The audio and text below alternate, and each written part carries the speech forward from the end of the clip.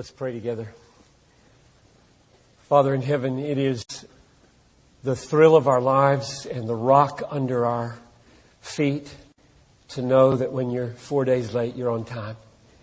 That's a very good line. That's a very, very, very powerful line. Especially knowing that you chose to be 4 days late. And so I pray now that as I undertake to say what I think you've given me to say, you would show us the kind of God that you are.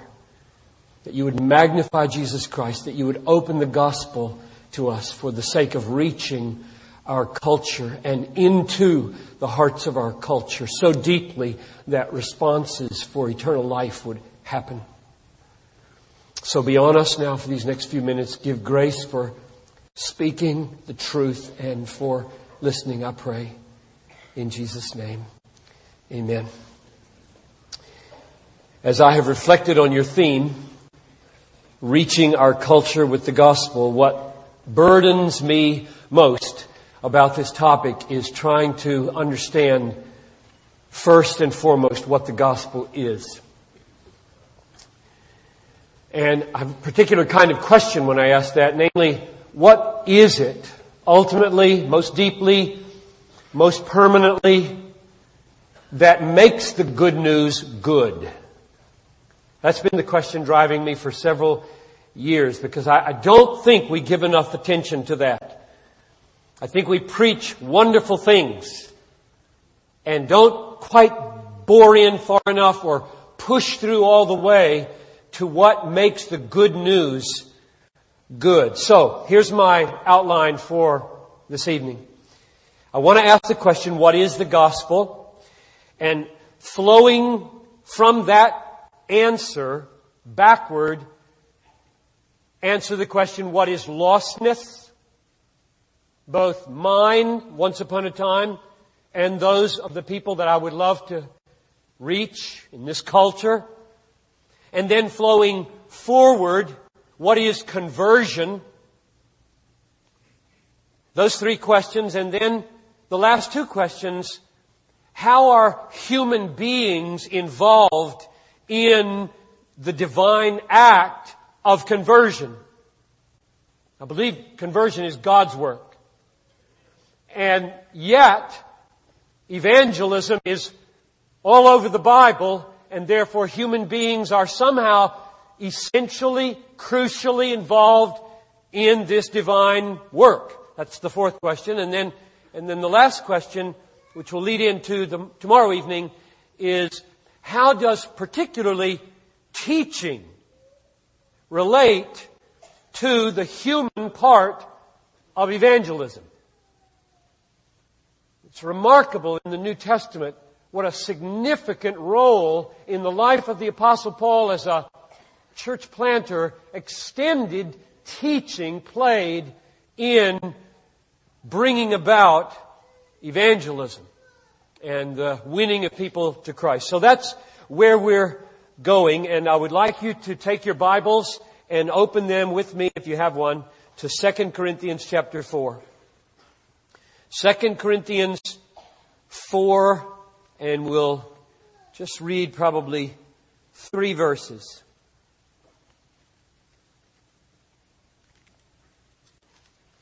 These verses have been for me in the last, say, 3 years perhaps, riveting my attention so that I could understand Paul's mind and thus God's mind concerning the nature of the gospel. Verses 4, 5, and 6 of 2 Corinthians 4. In their case, the God of this world, I think that's the devil, has blinded the minds of unbelievers to keep them from seeing the light of the gospel of the glory of Christ. The gospel of the glory of Christ, who is the image of God. For what we proclaim is not ourselves, but Jesus Christ as Lord, with ourselves as your servants. For Jesus' sake, for God who said, "Let light shine out of darkness," has shone in our hearts to give The light of the knowledge of the glory of God in the face of Christ. I want you to see especially, first the word gospel there in verse 4 means, you all know this, good news. What is the highest, best, and final good that makes the good news good?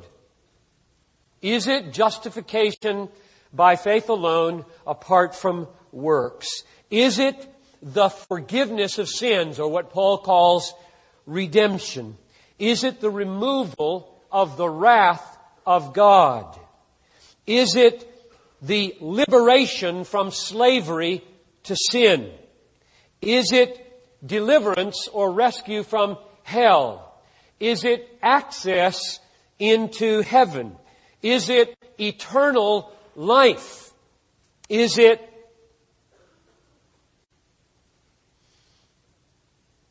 being freed to love like Jesus loved? Or deliverance from all pain and sickness and conflict? Now that's the list that I think we preach most often. And they are glorious and precious beyond words.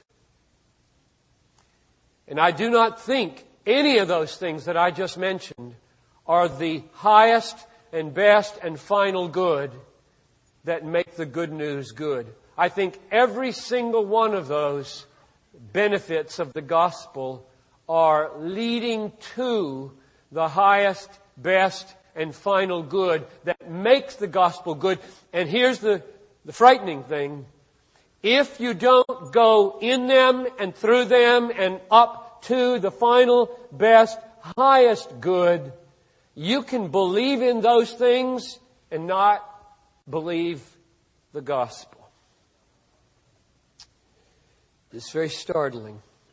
So let's look here and see if we see it in these verses. In their case, verse 4, that is the case of those who are perishing, the God of this world, that is Satan, has blinded the minds of unbelievers to keep them from seeing, now let's slow down, the light of the gospel of the glory of Christ, who is the image of God. Verse 6, parallel to verse 4. For God, who said, "Let light shine out of darkness," has shone in our hearts to give the light of the knowledge of the glory of God in the face of Jesus Christ. Now take verse 4 and lay it on top of verse 6 to observe the parallel structure so that light is shed upon the meaning of these phrases. You lay verse 4 on verse 6 because they are repetition, I believe. Light of the gospel corresponds to light of the knowledge of the glory of Christ, corresponds to of the glory of God, and who is the image of God, verse 4, corresponds to in the face of Jesus Christ. These are not two different glories. The gospel of the glory of Christ, the gospel or the knowledge, same thing I think in this text, of the glory of God. The glory of Christ and the glory of God are the same glory, and that's made clear by what follows there. Christ, who is the image of God. So when you're looking at the glory of Christ, you're seeing the glory of God imaged forth. We beheld His glory. Glory as of the only begotten from the Father. It was the Father's glory. When you see the glory of Christ shining through the gospel, you see the glory of God. That's the point of verse 4. And down in verse 6, the glory of God in the face of Jesus Christ. When you see the person standing forth from the Gospels, working out the gospel in the Gospels, what you're seeing is the glory of God. So those two verses, verse 4, verse 6, are parallel verses. You lay them on top of each other. They illuminate each other. And what they both say is the gospel in its highest, best, and final good is the enabling of a sinner by all the means that I just mentioned to see and savor increasingly and forever the glory of God in Jesus Christ. That is the good of the gospel. And I just fear that in many of our churches, the means that are mentioned, justification, redemption, propitiation, escape from hell, removal of wrath, entrance into heaven, removal of disease, are embraced. Who doesn't want to get free from a guilty conscience? Who doesn't want to escape hell? Who doesn't want to have their sins forgiven? The devil sure would like that, but there's one thing the devil does not want. And he hasn't wanted it ever since the fall. He doesn't want the presence of God. He doesn't want to see God face to face as His all-satisfying treasure. And I just fear that there's so many professing Christians who don't want it either. And the question I ask my people to test them on this is, if you could go to heaven, you could have perfect health, restoration with all the relatives you've ever lost, meaningful labor, all the sights and sounds and pleasures you've ever known on planet Earth, and God not be there, would that be okay? I just fear that there's so many hearts that if they were honest would say, well, I've just always thought of heaven as those things.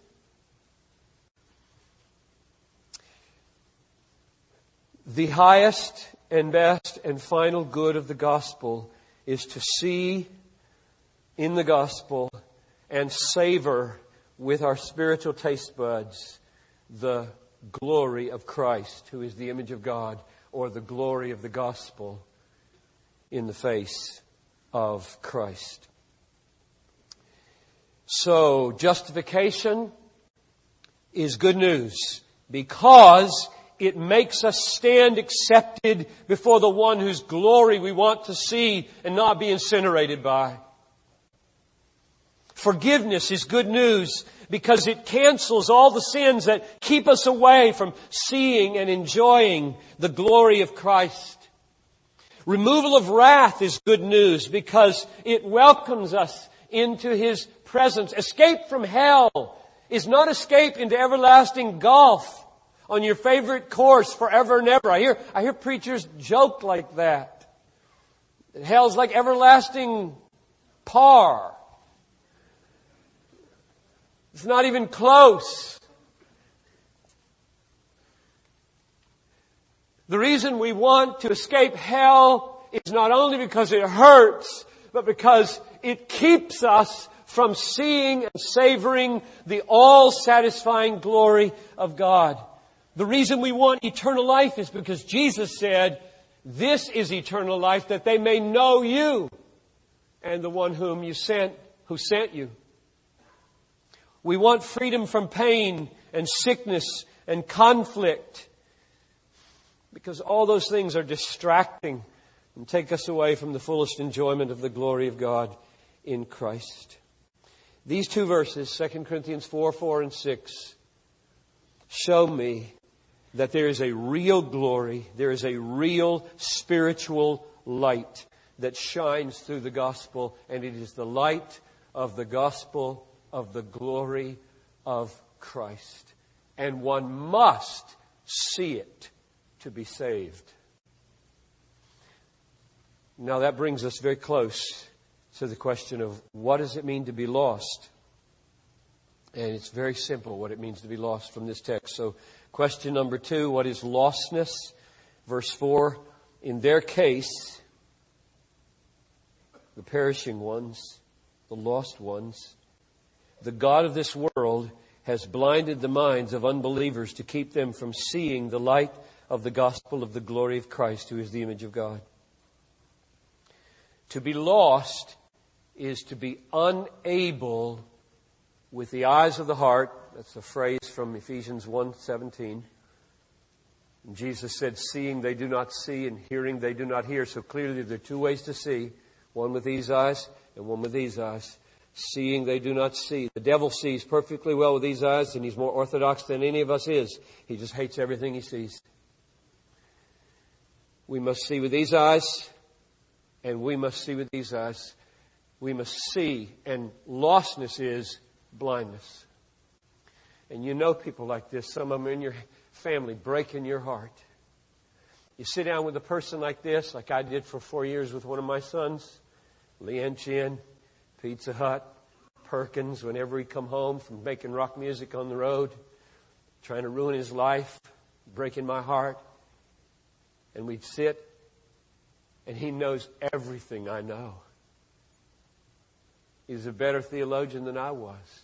And he would look me in the face and he would say, Daddy, probably everything you say is true.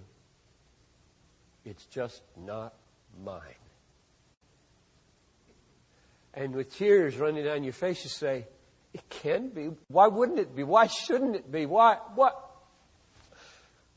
There's no reason why you should not embrace this. Is He not glorious? Is He not beautiful? Is He not worthy? Is it not enough?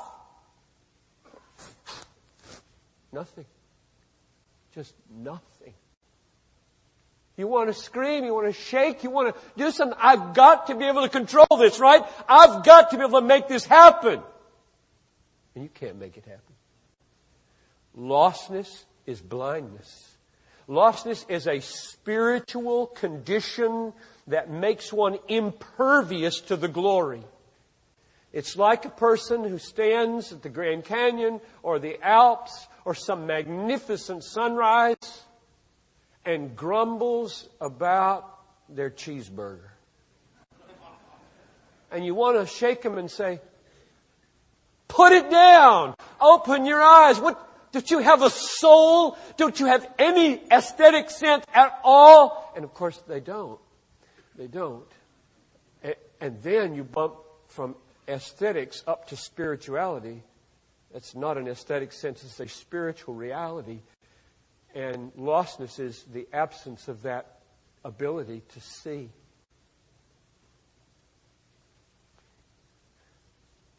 To the Jews, a stumbling block. To Gentiles, foolishness. But to those who are called, the cross suddenly becomes the power of God and the glory of God, the wisdom of God. And there's nothing you can do to make it happen. So lostness in this text, verse 4, is blindness to glory, the glory of Christ shining through what He did on the cross. Now, third question. So what then is conversion?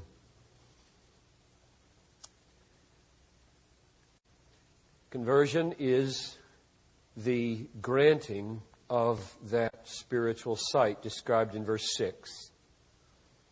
For God who said, let light shine out of darkness. Now, He's harking back there to creation, right? The God who once upon a time looked out over a dark planet said, let there be light. And nothingness obeyed Him. It always does. Just like Lazarus, come forth. And dead men obey. When Jesus Christ addresses a Lazarus who's dead, they must have said, excuse me, he's dead. You don't understand, Jesus. He's dead. You don't command dead people. That's irrational. It's irrational to command dead people to do things. It is not irrational if you're God. When God says, come forth, dead people obey. When God addresses the dark and says, let there be light, light happens. When God says, behold the glory of God, Abraham, that's the name of my son, he does. It happened in a van in Pensacola, Florida. came home, helped some of his friends move some furniture. These friends are all believers. They're all over him. What's wrong with you, stupid? Throwing away your life. It's the best thing in the world. And this girl named Molly, to whom he is now married, with a child, working for Desiring God, said to him a verse in Romans, stuck. He goes home on the airplane, and that night can't remember where the verse is found. Remembers it's in Romans, so he starts at the first verse. Very dangerous for a lost person to start the first verse of Romans. And he read until he got to chapter 10, and I got an email the next morning that said, "Dear Daddy, I am saved."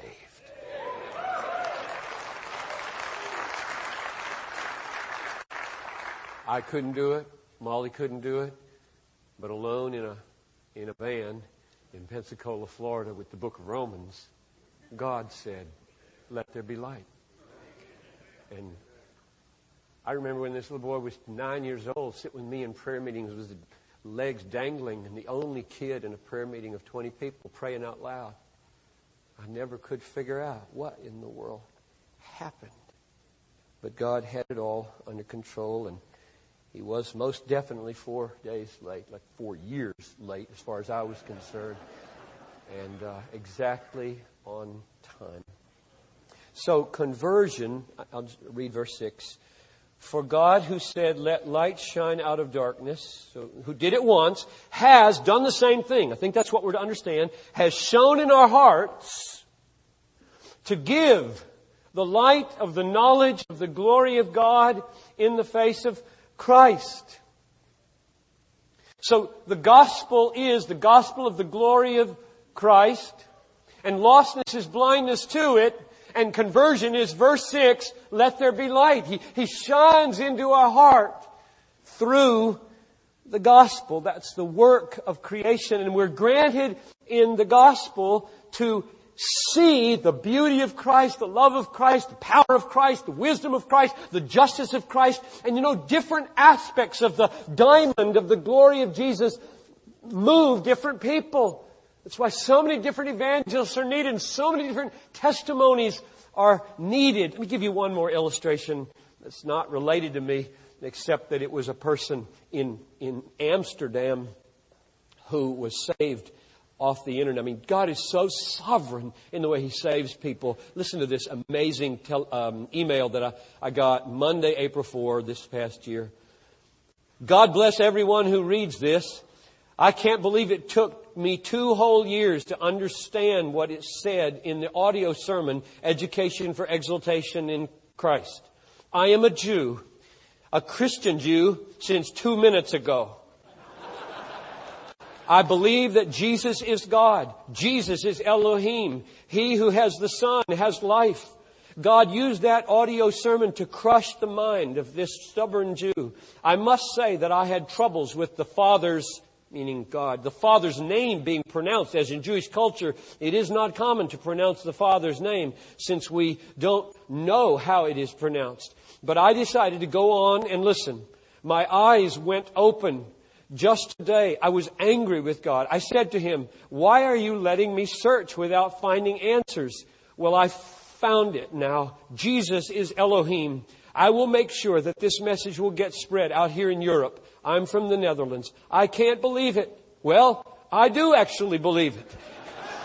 Jesus is Elohim. Praise Jesus. Praise Elohim, your brother in Christ. Now, there's a person who 2 minutes after this event knew something had happened, dramatically, spiritually real, namely what was impossible for this Jewish man to embrace, namely the utterance of the name of God, not to mention He who has the Son has life, suddenly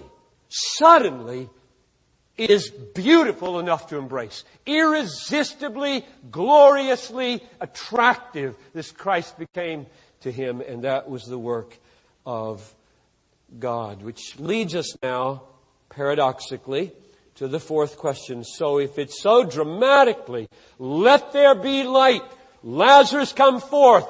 Abraham, see. If it's so dramatically God, what's our job? And I want to stress, our job is absolutely essential. Now, to do that, I'm going to take you to Acts chapter 26. And the reason, this may seem like a strange place to go, but there is no other passage in the New Testament that lies on top of 2 Corinthians 4:4-6 with its human dimension. I mean, chapter 4 of 2 Corinthians verses 4-6 is so dramatically divine. You got the devil, and you got God, and you got darkness, and you got light. You got bondage, and you got deliverance, and God's doing it, and the devil's taking it on the chin. And we want to ask God, where do we fit in here? Are we supposed to do anything about this? The lost people in our lives? I sent my son emails. I couldn't begin to count how many. Almost daily, because I knew he'd go to libraries. He'd go to libraries and check his email. And he never resented my getting in his face. I never was. I probably was, but I don't think I was preachy. He never pushed me away. Always respected me. He'd go out to eat with me when I want. He'd brace himself for the spiritual conversation. But I would always just off my front burner from my devotions say, isn't it great that? Not, you must believe that, but isn't it great that? And I quote some glorious truth about Jesus or about the cross or about the gospel. I just knew nobody else in his life, in these discos and around the country, nobody else in his life was giving him anything true. And you'll know the truth, and the truth will make you free. Somebody, some dad, had to keep getting in his face with just truth. Just, it's out there. You don't have to believe it. It's just there. I'm going to keep telling you this till I drop. So don't get out of your kids' lives. There's a difference between, I think, being preachy and being celebrative. I love Jesus. Kind of like that. And reasons. He knows you love Jesus. He's tired of hearing that. But reasons that might lodge themselves. So here, look at Acts 26, 17-18, where Jesus is commissioning Paul now, Paul, a human being like you, to go do something about this blindness. And let's put it dramatically. Jesus is telling Paul, you go do what only I can do. All right? That's what he's saying. You go do what only I can do. Now watch this and you'll see why I'm saying it that way. Verse 17, middle of the verse, near the end. This is Acts 26:17, near the end of the verse. I am sending you to open their eyes. That's absolutely incredible. You're telling me now to do, Lazarus, good night, to open their eyes so that they may turn from darkness to light and from the power of Satan to God. You see why I chose this verse. You've got light issues, just like you did in 2 Corinthians. You've got Satan issues, just like you do in 2 Corinthians. Only the difference is a human being is being sent to do this. You go open their eyes so that they turn from darkness to light and the power of Satan to God, that they may receive forgiveness of sins and a place among those who are sanctified by faith in me. So the aim is that they turn from darkness to light, and that corresponds to 2 Corinthians 4:4. The God of this world has blinded them to keep them from seeing the light. So your job is to go do something that ceases, that stops Satan's blinding work. That's your job. Go make that happen. And your job is to go turn them from the power of Satan to God. Even though it says in 4:4, the God of this age is blinding them. So you've got to make light happen where there's darkness, and you've got to make freedom happen where there's Satan holding them in bondage. That's your job. I'm sending you to do what only I can do. And that, if you know your New Testament, that's not an impossible paradox. That's just all over the place in the Bible, right? I worked harder than any of them. This is 1 Corinthians 15:10. I worked harder than any of them. Nevertheless, it was not I, but the grace of God that was with me. Yes, I'm working. No, I'm not working. In other words, my work won't accomplish anything if in and through my work, God isn't doing something supernatural. Or Romans 15:18, I will not venture to speak of anything except what Christ has worked through me to bring about the obedience of the Gentiles. I won't even begin to talk about anything I do except what has been done through me. Paul's whole mindset was, both these texts are true. I've got to go, share the name where it's never been named, and when I do it, nothing's going to happen unless God does the decisive work in and through me. But He's not doing it without me. He won't save sinners without the preaching of the gospel. The Holy Spirit is flying. You know, I read the book, Flags of Our Fathers. I don't know if that was mentioned in this thing. Whatever that was all new to me, what you were just watching a few minutes ago, and I was loving it because this book, Flags of Our Fathers, is about Iwo Jima. And some kid, flying his Corsair was hit and taken out, and he knew as he was coming down, he was flying right into the Amtraks of his own men. And he was going to crash right into his own guys. And at the last minute, he flipped the thing. He just flipped the thing over upside down and crashed between two Amtraks. And I thought, now that's beautiful. That's glorious. That's an amazing human act. And that's the kind of thing we've got to be involved in spiritually. Bringing our jets down wherever is necessary in order to show the glory of the gospel of Jesus Christ. I'm sending you to do, Paul, what only I can do. I'm going to say, let there be light in your preaching, but I'm not doing out you. And what I was going to say was that the Holy Spirit is like a jet flying behind the gospel jet. So you're in this thing. You are flying this gospel jet. And you come in and you preach the gospel. And the Holy Spirit's right here. He's going right into these hearts. If you land this jet and say, Spirit, since you're the one who always shoots the bullets, why don't you just fly? You just fly by yourself. He's going to land right behind you. And you know why? There's a profound theological reason why the jet of the Holy Spirit only flies behind the jet of the gospel. It's because, according to John 16:14, the Holy Spirit was sent to glorify Jesus Christ. If you don't lift up Jesus Christ, the Holy Spirit will stay in your back pocket. He won't work. But if Christ is lifted up, the Holy Spirit says, that's my job. Now I'm ready. You lift up Jesus Christ. You proclaim Him. You show all the features about Him. And I will, sooner or later, bore in on the heart to whom you are presenting Jesus Christ. My job is to open the heart and save sinners. But your job is to present all that news about how it was purchased in the events of the death and resurrection, and how it was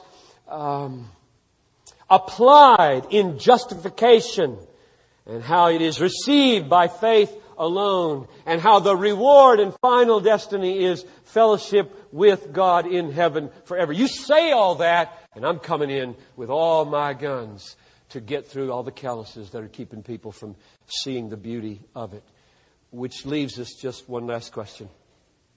I asked, and this is a bridge to tomorrow night, how is teaching involved in that human dimension? I've been saying, preach the gospel, preach the gospel. That's your human task, is to articulate what Jesus is and what He's done. And then the Holy Spirit says, let there be light. What about teaching? Let's go to one last text. 2 Timothy 2, 24 to 26. 2 Timothy 2, 24 to 26. I'm going to treat it just briefly and then pick it up right here tomorrow evening. 2 Timothy chapter 2, verses 24 to 26. And I think you'll see, once I read the whole thing, how it relates to 2 Timothy 4 and Acts 26. The Lord's servant, now that's the messenger, be a pastor, evangelist, Small group leader, the Lord's servant must not be quarrelsome. There's a certain style about this ministry, certain tone and flavor that matters. Must not be quarrelsome, but kind to everyone. Able to teach. Now, there's the teaching. That's why I chose this first. Patiently enduring evil. You try to explain the gospel to some people, it just can come back in your face. They're going to laugh at it. They're going to say, blah, blah, blah. That's your way. To do this evangelism business, to reach our culture is going to result in that. Patiently enduring evil as you teach. Correcting opponents, his opponents with gentleness. Yes, they're opponents, and yes, they need correction, and yes, there's a way to do it and a way not to do it. Let me say a parenthesis here. I don't know how it is here in North Carolina, but as I watch from Minnesota, my vantage point of the evangelical cause across the American radio especially, I just hear a lot of feisty talk I don't like. Feisty, right-wing, conservative, evangelical garbage, of which I agree with most of it. And I'm a pretty conservative guy. I think homosexuality's behavior is a sin. I think wives should be submissive to their husbands. I mean, that's enough to get me crucified right there. And a lot of other things. I'm a pretty conservative guy, but frankly, this text, correcting them with gentleness, I just think there's a lot of imitation of the world on Christian talk radio, but that may close that parenthesis. And tune in tomorrow and see whether Stu gets it right or not.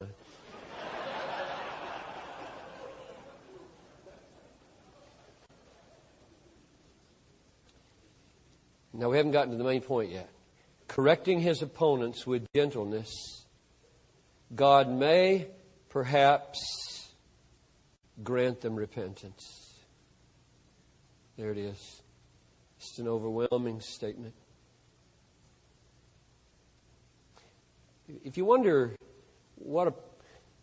you can do a couple of things with that statement. God may perhaps grant them repentance. You can either say, I just can't mean what it means, and I don't like what it means. Like if God grants repentance, what's there for me to do? Or you can be biblical and do what this text says. Teach, be patient, don't be quarrelsome, be gentle, be kind, get in their face for 4 years, and let this text shape your prayers. I shed more tears over that boy than 56 years of all other pain in my life. And these texts sustained me because I knew I could not grant him repentance. I tried so hard to make it happen. I gave him 18 years of my best teaching, my best modeling, my best preaching. I went to all of his games. I loved him best I could. He never accused me of not loving him. There was no explanation I could come up with for why he was not believing. He loved me. He would have died for me as an unbeliever, I believe. It's so strange. But I took this. I said, God, you can do this, and therefore I ask you to do it. I ask you to do it. So I let that text form my prayer life. I didn't let it make me bitter. Why haven't you done it? I said, I know you can do this. I lay hold on you to do this. Please, with all your might, get in his life. I can't make it happen. You can make it happen. Would you grant him repentance? Leading to a knowledge. Now we're back to 2 Corinthians 4. The knowledge of the glory of God in the face of Christ. The knowledge of the truth. The devil has lots of knowledge of truth. But you know what knowledge he doesn't have? He doesn't have the knowledge of the glory of God in the face of Christ. He hates that glory. Every time a little glimmer of it shines in Satan's face, he's running. Which is why we can have power over him when we've got that glory. He hates the glory of God. But now that is happening when repentance is granted. When the metanoia, when the change of mind happens, suddenly the knowledge of truth happens. And then, here's the second piece. That they may escape from the snare of the devil. There we are back at verse 4 of 2 Corinthians 4. So you got spiritual knowledge of the glory of God, and you've got consequent escape from the devil. The devil has a hold on us by lying about what is glorious. My son was persuaded in his spirit to be a famous rock star was glorious. More glorious than the cross of Christ. Now, if that's not blindness, I don't know what is. There's no future in being a rock star. Even Mick Jagger on the Super Bowl, there is no future in it. It's all coming down very soon. By the way, I didn't watch the Super Bowl. I just learned that from the newspaper. I was working on an article last night.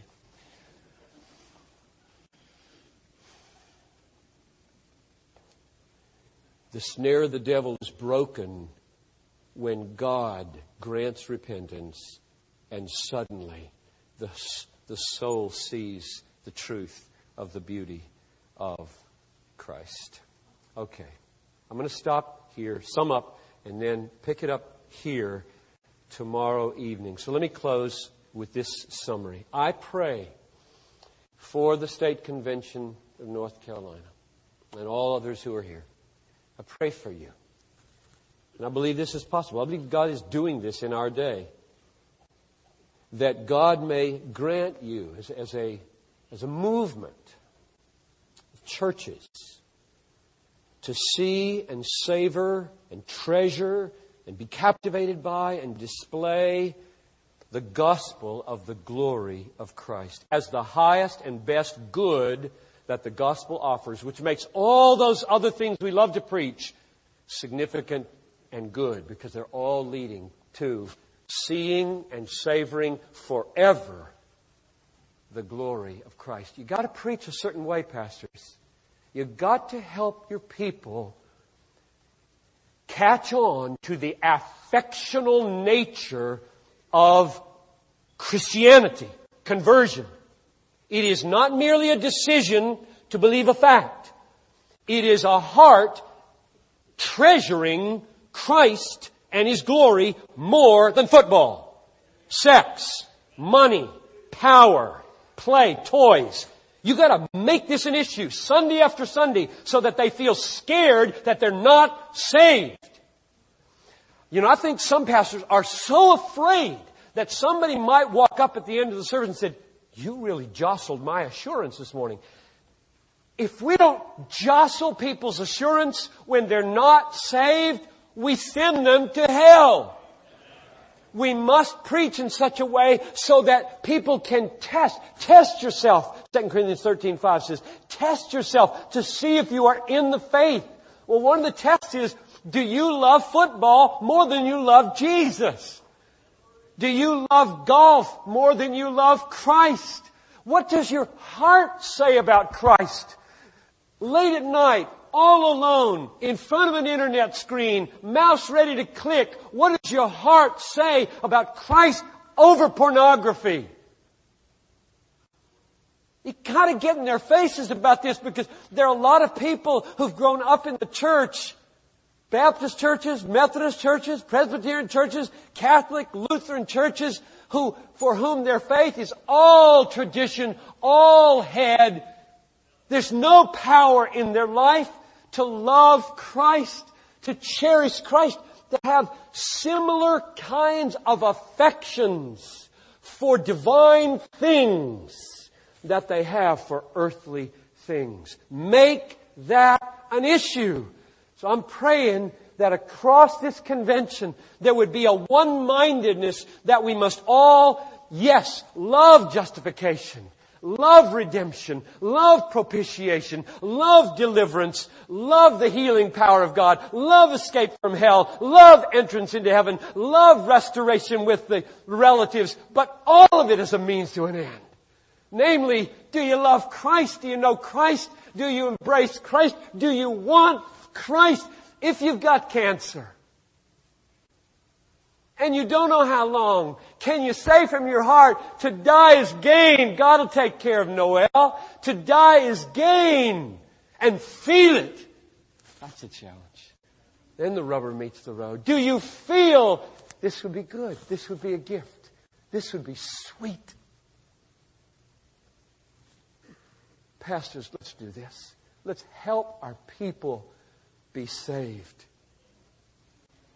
And may you have a unified, deep, sobering sight, broken-hearted sight of lostness. May you be able to cry over the blindness of people in your church and most of the people outside your church. May it be very sobering how blind the Muslim world is, how blind the Buddhist world is, how blind the Hindu world is, how blind so many professing Christians are, how blind the secularists are. Such a horrible... The world, it says in 1 John, lies under the devil.